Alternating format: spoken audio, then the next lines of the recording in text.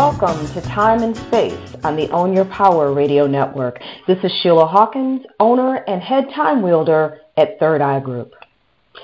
Today, we're going to talk about setting yourself up for a productive week. I'm going to share how you can set and then keep the tone for a productive week every week and meet the end of the week feeling like you've accomplished something. We all know that's a great feeling. Even some entrepreneurs, although they get to do what they love to do, aren't all that crazy about Monday mornings. That's usually because they aren't managing themselves well and they don't have any systems in place to manage their time. That makes Monday, and honestly, every other day of the week, a bit rough. How you start your week, though, sets the tone for the days that follow.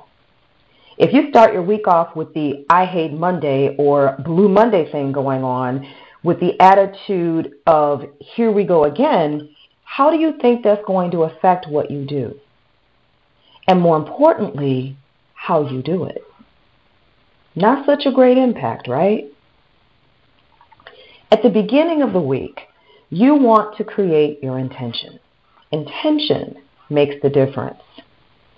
As you look at the things on your agenda for the week, think about how you're going to approach each one and about who it is you have to be to get the things on your agenda done as the week moves on.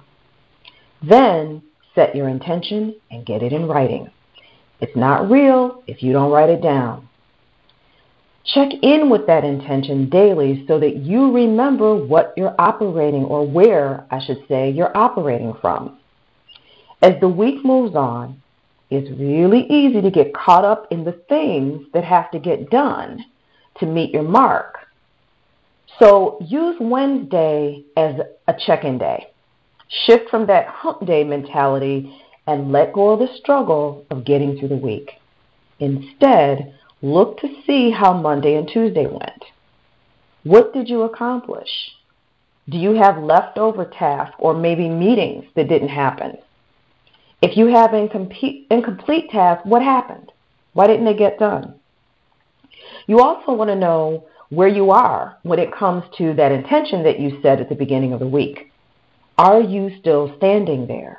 If not, do what you need to do to regroup and get back there so that you can finish the week strong. There are two more things that you can do to take on having a productive week. And those two things you want to do on Friday. Now, everybody loves Friday because it means the work week is coming to an end. Some look forward to the weekend because it means that they get to spend time with loved ones, having fun, and enjoying some downtime. Others love the end of the work week because it simply means no more work until Monday. There's a lot of people wasting time on Friday afternoon because they're focused on the weekend. People usually do okay for the first few hours on a Friday, then things shift to, I can do that on Monday. Let go of the I can do that on Monday and start to think about how you can make your Monday great. It might be that you choose to get one thing off your desk on Friday before you go, or one task that you want to finish so that it doesn't have to be carried over into the next week.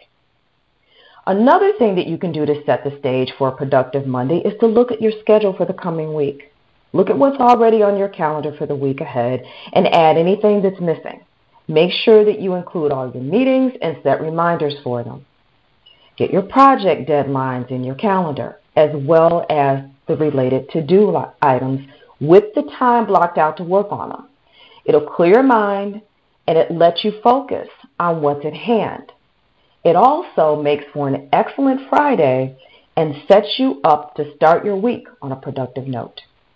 The best part about that is that it paves the way for a great weekend, one that you've been looking forward to. That's it for this episode of Time and Space.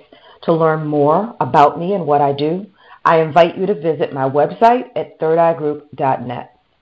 Until next time, get it done. And don't go away. Stay here for upcoming shows and music on Own Your Power Radio.